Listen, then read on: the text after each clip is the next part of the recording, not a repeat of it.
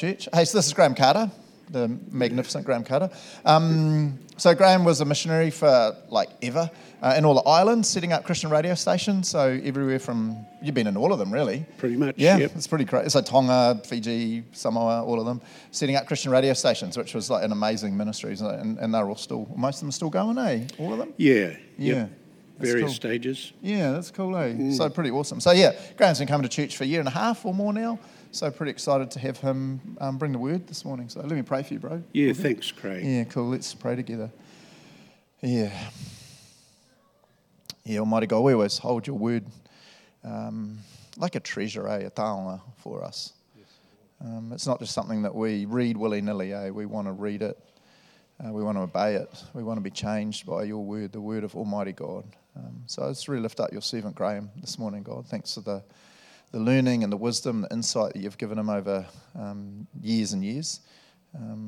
Yeah, we need good ears, God. We're really good at zoning out in sermons and worrying about the planet and our lives and all sorts of crazy things. But we want to be diligent this morning in listening to what you have to say to us through your servant Graham. So help us to have good ears to hear you through him.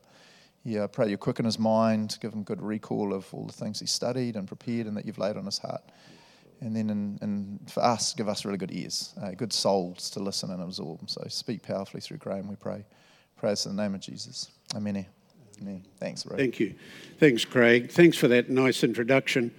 Yeah, it is true. I've been working throughout the island since 1986 and mainly based in Tonga, but also Solomon Islands and Papua New Guinea, but also involved in setting up and getting Christian radio started in the Solomon Islands, in Samoa and Vanuatu as well. So I've had an interesting life, but I'm not here to talk about my life. You know, I've been around for a while, and if you've been around like I have, although none of you probably been around for quite as long as I have, the longer you walk with the Lord, the more he becomes alive to you. And the scriptures, I remember when I started reading the Bible, it was a duty.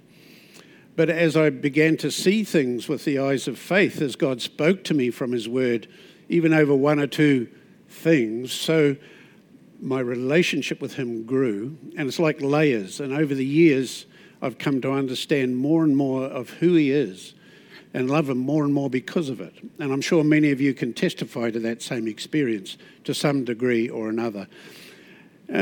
What I want to share today has been on my heart for a couple of weeks, and it's probably not new to most of us. But like I've just been saying, with these verses that Harley, thank you, read, they might be familiar to us, but for me, lately, it's really taken on a meaning that I hope to share in a way that brings hope to us, because some of us today, we need hope. There is so much going down, and so many of us are affected directly. We need hope. And the scripture is interesting because it talks about hope, but it also talks about joy. And we look at our circumstances and we think, what planet are you from? How on earth can we find joy, let alone hope, in what I'm going through? Well, we can. God is faithful. This is the God that created the universe as well as you and I. This is the God that raised the dead, so he can change our hearts. And that's what I hope to bring to you a little bit today, because some of us need it. And if we don't need it, we're going to one day, because there's nothing surer about this life than it's full of hard times for us. Whether we're followers of Christ or not, we have to deal with hard times. As followers of Christ, and I'm assuming we are, we may not be. If you're not, hopefully that what I share today will help you to understand why it's important. In fact, it's life-changing to follow Christ. Jesus warned us in John 16, verse 33, that here on earth you will have many trials and sorrows. Well, he doesn't really need to remind us today, does he? But the second part of this verse is incredible. But take heart, Jesus said, because I have overcome the world. Now, there's a choice right here. Where are we going to live? The choice comes down to, do we actually literally take Jesus at his word or not. And this can be really hard to do because all around us, our circumstances, the sorrows and trials that we're going through scream at us relentlessly, even in our sleep. But somehow we've got to take on board the point that Jesus was making, and his point was this, that it doesn't matter how bad it is, what it is, how long it's going for, there's something greater he has for us. And it's because he has overcome the world. Elsewhere, he calls us overcomers. To overcome means to come above, to come over. I have to ask you, are you able to come above, come over your circumstances? All the discouragement, the disappointment, the fear, the anxiety, the stuff that's blasted at us through the media, the stuff that comes at us through our families, the news from the bank about interest rates. Are we able to come over that, to rise above that? Because that's what Jesus promises us. And that's the gospel. Now, I've talked to a lot of Christians in a lot of places over the years, and so many of us seem to assume the gospel is the day that I gave my life to the Lord. I believe the gospel, almost like that's a past tense thing, closed, done, finished. But the gospel, this is the gospel. This is the good news, the promises of God. And our job as believers are to take these, to become proactive in digging into these, so they become part of who we are more and more increasingly. And the Word in our life, the Holy Spirit in our life takes over so that we are, in fact, overcomers. And it's possible. And I want to talk a little bit more about that. And am I pressing the right button? Oh, can you...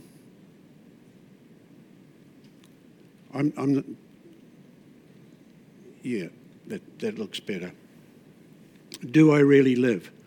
There's many verses, and this is what I mean about reading the Bible. At first we read, and these sort of come into our head. And we might think, oh, yeah, that's nice, but we don't apply it. We don't take it on board. You know, the scripture says, and I'm using the old King James word because it has so much meaning. It says, reckon yourselves dead to sin and alive to Christ. That word reckon is an accounting term. It's where you take the value of something and you apply it. We've got to take the value of the word as we read it and apply it. We've got to stop and we've got to question God. We've got to talk to God and we've got to preach the word to ourselves. John 1:16 says, for his abundance, from his abundance we have all received. Gracious blessing, one after another. Now, do I live like that? Can I really say that my life reflects that? Am I walking in his blessing? He also said elsewhere that my purpose is to give them a rich and satisfying life, a life of abundance. Again, back to the King James, it talks about an abundant life. Now, the work I've done in the islands over the years, I've worked with people who have English as a second or even a third language. And a lot of people, especially in Tonga, where I spent most of my time, they've grown up in the church, but they've never known the gospel. You ask the average Tongan what a gospel is, and he says, oh, I know, it's Matthew, Mark, Luke, and John. That's the gospel. But my point is here that we've got to start living our life according to the abundance that God has given us. And that word abundant means beyond normal. And so when I've talked to people in the islands, I've always had to dig into what these words actually mean, because one of the problems is we assume things. We read it, abundant is a familiar word. A blessed life is familiar. We're always saying, oh, bless you this and bless you that. But do we stop and dig into it? And it's forced me to dig into these words. Abundant means beyond normal. It means without measure. And life, the word for life in the original Greek, and I'm not a Greek scholar, but I like to look up the words, is Zoe, which means a quickened life. It's above normal. It's beyond our biology. Now, my biology is my name, Graham Carter. It's my age, which I won't tell you. It's the fact that I'm right-handed. You know, it's the way I walk. It's the way I talk. It's the things I know. It's what I like to eat. That's my biology. And I can sit down and write a description of that. But Zoe is a different kind of life. It's the kind of life that Jesus promised us when he came. And when it talks about abundant life, he's talking about giving us Zoe that goes beyond the normal, beyond our biology, and lasts forever. It's a spirit-quickened life. Now, I have to ask myself every day, am I living up to that? Am I laying hold of that and grasping that? Because every day the news media, the circumstances, the people around me are saying negative things which bring me to the world's level. It's a battle in the mind. And as the Apostle Paul called it, it's a mind of the flesh. And that's the old mind. That's the old way I used to live. That's the way we're raised. That's the way we're educated. We're educated to expect if you do well, you'll receive a reward. If you don't do well, you'll get punished. But that's not the way of the gospel. If we belong to God and claim him as our Lord and Saviour, then we have abundance. And yes, we go wrong. Yes, we do bad, but he grabs us and he pulls us back into that abundance. But we can't be like the blind horse, you know. We've got to look at where we're going if we're going to get there. And this is what eternal life is. This is what he promises us. And I pray that as we look at this a little bit further, it will give us the hope that we need. So how do we experience this in the light of our troubles? Oh, going the wrong way. That's the other scripture that Harley read to us from Matthew 11. It's to be yoked with Jesus. His yoke is easy and his burden is light. This is the very connection that he promises. Remember, connect up, connect in, connect out. And it's extremely counterintuitive. How hard it is for me to put this deceitful old heart into subjection, that Christ might rise. I must decrease, that he must increase. And every day I've got to put myself in that place. And this is what it's about, to be connected. I come into his word. I'm not just reading his word. I'm coming here for an appointment with Jesus. And even when I'm reading in the Old Testament or wherever, there's something in there. There's always something. Lord, show me. Show me today from your word what I need to grow, what I need for the things that are coming at me today that I don't even know about yet. Lord, I need to draw my life from you, that abundant life that Jesus promised. If we approach him every day in the word like that, you'll be amazed at how things start to stand out to you and you can dig in. Lord, I've just seen this and I don't understand it. Help me to understand it. Lord, I've just seen this and I realise I don't measure up to that. Lord, I want to. Lord, I know once I get out there, I keep doing the opposite to what this says. So give me the desire.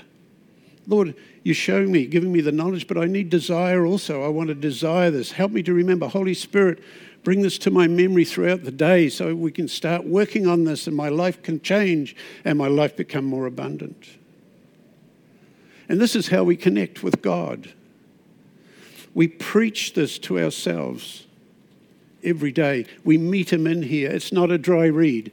It's not reading a book. This is the very life of God here laid out for us, so in a supernatural way, the Holy Spirit can use it to change us, to give us that hope and that joy that we so desperately need. And that's what it means to be yoked. It does not mean our problems disappear. Remember Paul's thought in the flesh. He prayed and prayed, but it didn't disappear because God wanted his grace to be sufficient day by day, minute by minute. And it doesn't mean either that he just blesses our plans. And this for me has been a major, looking back, I've had to learn this over and over and over again. Oh God, thank you for your patience. You know, so often I've looked at this and I thought, oh, there's a good idea. That's how we can fix that. Let's do it. Oh, by the way, God, come and bless it. That's how I've lived so much. And I think you're probably a bit like that too. No, I've got to turn that over. I've got to start with his leading and his guiding. I've got to be prepared to let my plans be put aside, because it comes back to faith and trust again. Do I trust him to be my heavenly Father who loves me enough to give me the abundant life, that life above bio? Because really all I can recognize is the bio. And I don't want to live according to that. I want to do better. I want to do better in my life. So his yoke is easy and his burden is light. Now there's a scripture, I thought of it last night actually, because when I came to Christ was back in 1983, and I was going to a little church in Napier, and we used to sing Isaiah 40:31. I'm just going to turn to it.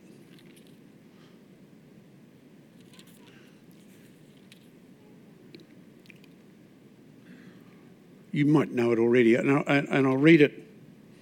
Actually, no, this is the NLT. I'll quote it to you because I read it in the King James. They who wait upon the Lord shall renew their strength. They shall mount up on wings like eagles. They will run and not be weary. They will walk and not faint. And in our song, we added one more line to it. Teach me, Lord, teach me to wait. Now, there's the sermon right there. They who wait upon the Lord. Now, in my habit for explaining the Bible to people who are pretty well illiterate, I dug into what wait means, because we assume we know what wait means. But in the Bible, you go back to the original Greek, and it does not mean to sit down and do nothing.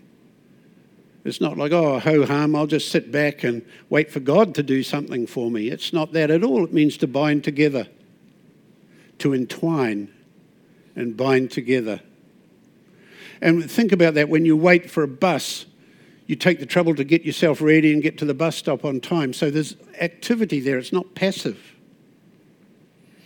And I really woke up to this because I used to spend a lot of time with the King of Tonga back in the 80s, the old king in the 80s and 90s. And I used to visit him every time I was in Tonga and spend a couple of hours there. I'd take him books by Christian writers like John Stott and so on, because I wanted to influence his thinking. And we used to talk about the Bible and so on. And I remember one day sitting there vividly, and the old king was sitting in his big couch, and I'm sitting across from him, and he's got a servant who's standing off to one side, just out of the king's line of sight, with folded arms, not saying a word, just watching the king. That's what a waiter is. He was waiting on the king. And one day, because the king he used to talk about other things. Some of his trips were fascinating. And he'd talk about visiting a Chinese toothbrush factory and how they made their toothbrushes. And he just had a wealth of knowledge from all his travels. And one of the things about it is he could play the balalaika, which is a Russian stringed instrument. And all the weather ships that used to come into Tongan waters back in those days, the late 80s, early 90s, the Cold War, used to present him with a balalaika as a gift. And one of the Russian sailors gave him a lesson on it, and he could play it. And he was telling me about this, and I said to him, well, Your Majesty, how many balalaikas do you have? And he said 13. And as he said it, he just turned his head and glanced at his servant, and the servant scurried off without a word and got a balalaika, and the king played me a little tune. That's what it is to wait on God. The servant didn't need instruction. He wasn't standing around on his phone and had to be yelled at to get his attention. He was waiting on his Lord, his King.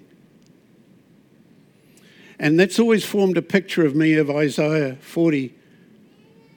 They who wait upon the Lord, entwine yourself, pay attention, be concerned with what the Lord's concerned with. Be desirous of being quick to serve him without him needing to instruct you. They who wait upon the Lord shall renew their strength. They shall mount up on wings like eagles. Well, last week, Craig told us about the teacher, the lawyer. Remember, as Harley just read for us,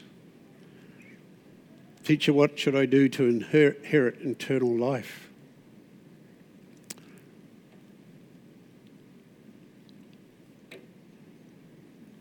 Elsewhere,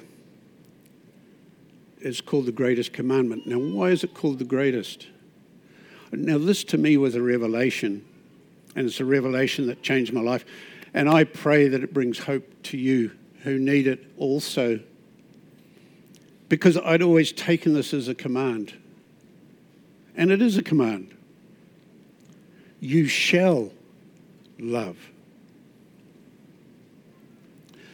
But it's a command that enables God to be glorified and to bless us. And I never really understood that until quite recently. The man wanted to justify his life that he thought was so perfect, and he asked Jesus, "Who is my neighbour?" And then Jesus told him the story of the Good Samaritan. But right at the end there, Jesus said, and here's the promise, "Do this and you shall live." It's that word again, that word for abundant life. It's the Zoe kind of life, the life beyond bio, the life that's eternal, full of glory, full of the Holy Spirit. Do this, and you shall have that kind of life. Awesome. God's command is also his promise. So we prove we love God by loving those close by, and that's something as well that I wanted to highlight, because so many people, and I early on used to think, well, I love my wife, I love my children, I love my work. In fact, I remember as an early Christian discussing this with somebody. Well, what's your priority of love? Oh yeah, wife, kids, and it was a vertical hierarchy, but it's not that.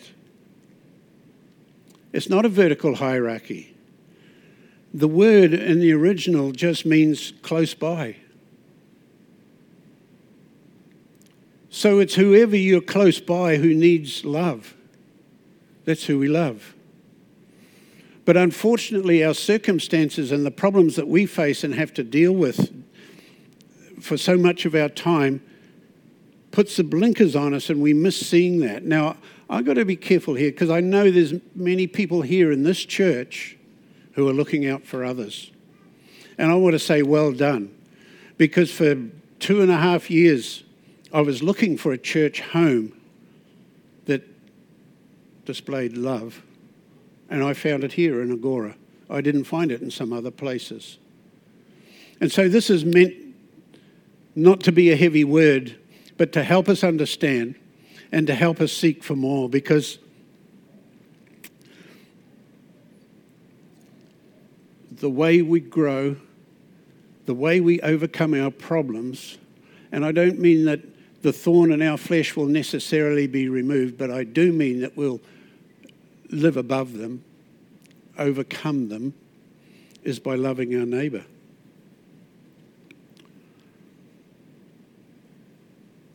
But so often, because of the pressure, we think we're living for God, but we're not. We're no different to the world. And that's a question I want to ask you. If you were to look hard at your life, does it look different to those who are in the world? I mean, it's easy. I deliver a bit of Uber food for my coffee money. And I see beggars, and there's an old lady sits outside Roast Plus in Ham East, and I'll often arrange for them to give her some food. And, we get these chances, we take them, but the world does the same. But Jesus isn't calling us to do the same as the world. He's calling us to come over, to live above and beyond the world.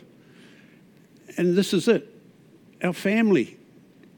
And the New Testament so often refers to love in terms of our brothers and sisters, much more often than loving the world.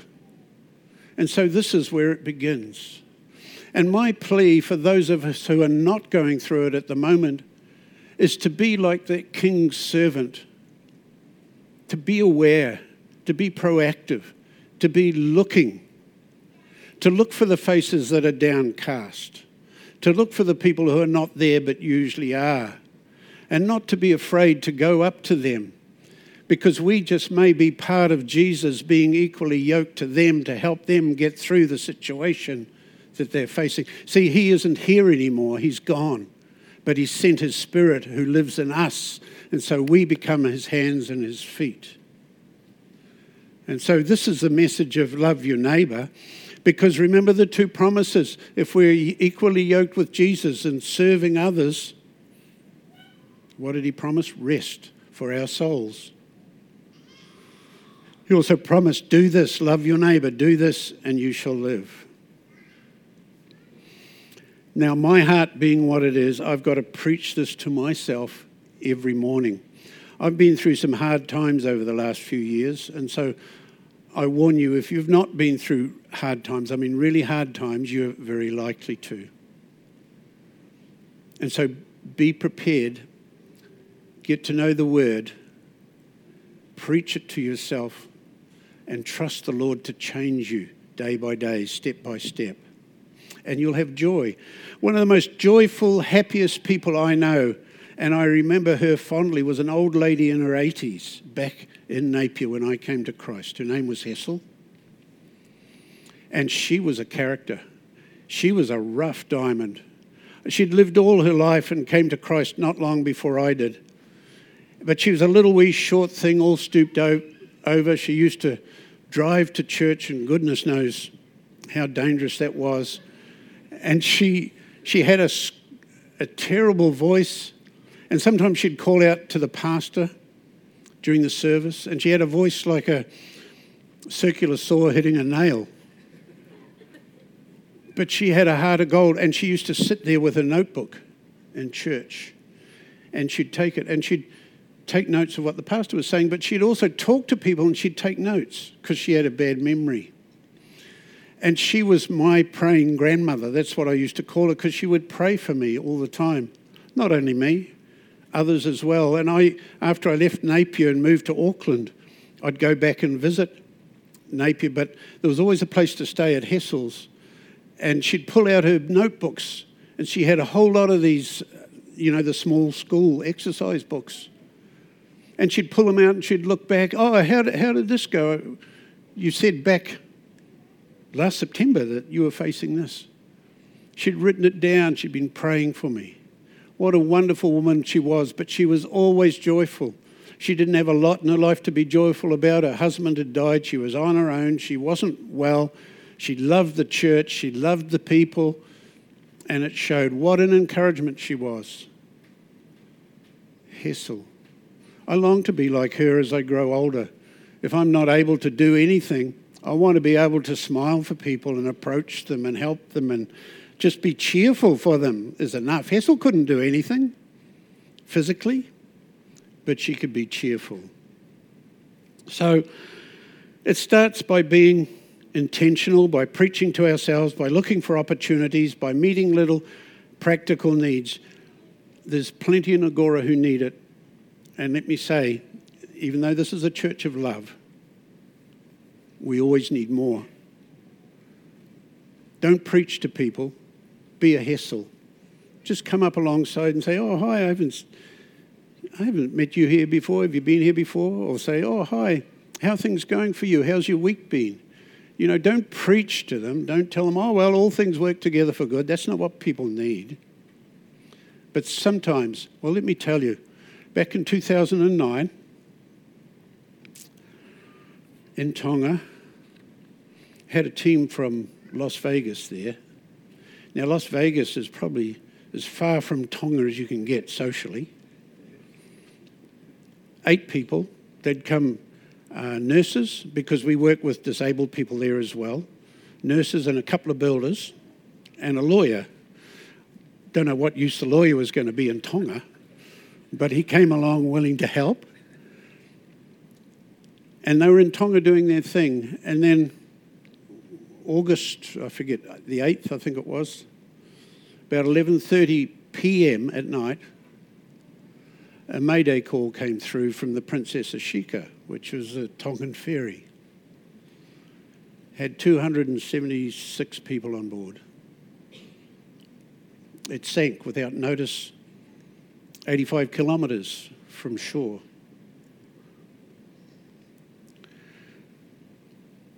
And the people didn't know for 2 days what had happened.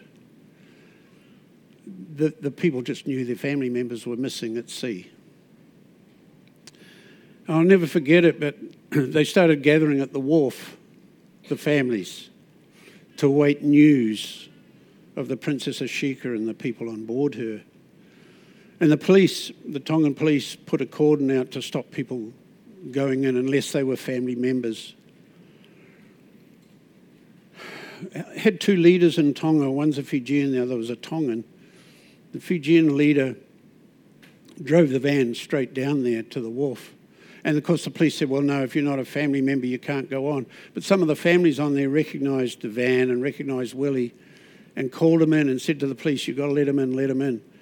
So Willie, being really wise, he went back and he got the team. And he rounded up a couple of our radio hosts and people that he could at short notice, and he took a van full. Now, these Americans went down to the wharf. 2 builders, 3 nurses, 1 lawyer, I forget what the other one was. No language, just ordinary people from their church. What are they going to do? They went and just sat down and they hugged and cried.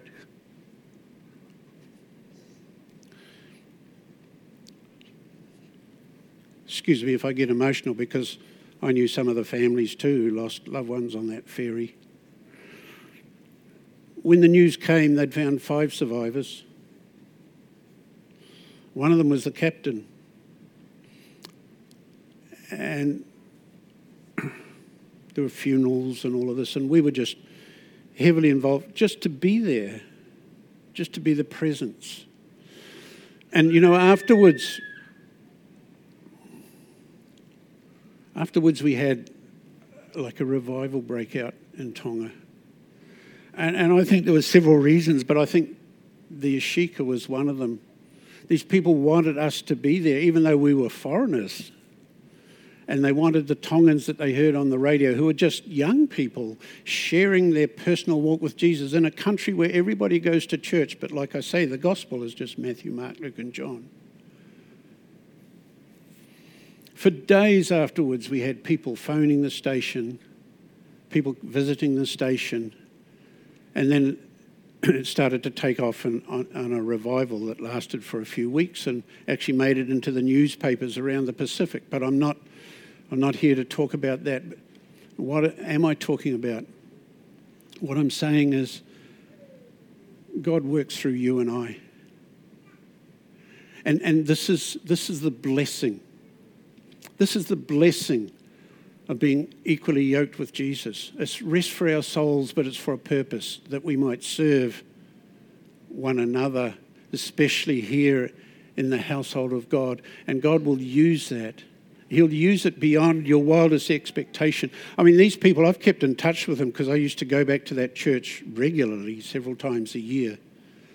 And 2 of those nurses serve overseas as medical missionaries. Isn't that amazing? One of the builders has got a couple of mates in another church, 3 of them, and every year they set a budget, they pray, and they talk to churches, and they grab another 3 men from different churches, get their budget, and they go down to South America, to Ecuador usually, on building projects. You see, it's changed their lives. Now, I'm not saying we're all going to become missionaries and go to Ecuador on building projects, but what I'm saying is this life with Jesus is an abundant life. It's a spirit-filled life. It's beyond what we can do and expect with our biology. You just don't know where God will take you until you start walking. And it all begins with connection. Connection.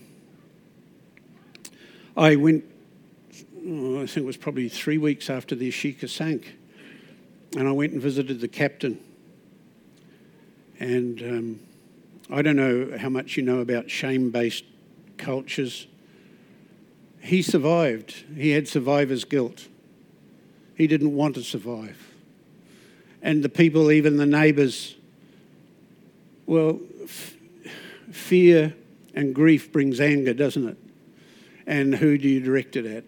Him, the captain. because he was blamed and there was a court of inquiry. But what the inquiry revealed was the fact that this young man and his family had spent a fortune on him getting his ticket so he could be the captain. So he had all that family expectation on him. He heard from the director of the port of Napier that the ferry was unsafe. It was only 2 weeks old in Tonga. It had just been bought. And the director of the port said it was unsafe, and he wrote to the Prime Minister. And when the captain heard this, he didn't want to take it to sea. But they put pressure on him. You want to keep your job? You want to keep earning income for your family? You do it. You do what we say. And so he took it to sea and it sank. I'll never forget sitting in his home, across the table from him, thinking, what do I say? I held his hands. His wife was sitting next to him. Willie and his wife were sitting next to me. I just held his hands. And I said, I have no idea what you're feeling. I've never experienced this, but Jesus has. And we talked about Jesus and about his love and about how he went to the cross to bear our shame. He made a commitment for Christ, that man and his wife. And then some weeks later, we started a Bible study in his home. But that's why I want to tell you that this life is not meant to be lived under the circumstances. It's meant to be coming over. So whatever you're facing, take heart, take courage. Start with being connected with God, because Frankton, Hamilton, New Zealand needs to see the glory of God. And this is how they see it, through us.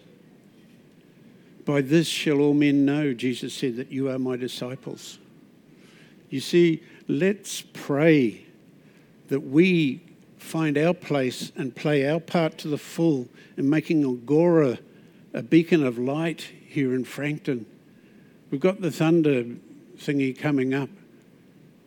You know, there's other opportunities, plenty of opportunities, but the people of this country need the light of the gospel. They're drowning under despair, under discouragement, under fear, under anxiety, and we have the way out. But we can only help them if we're helping ourselves to live abundantly and helping our brothers and sisters to live abundantly too. So let me pray just as I close.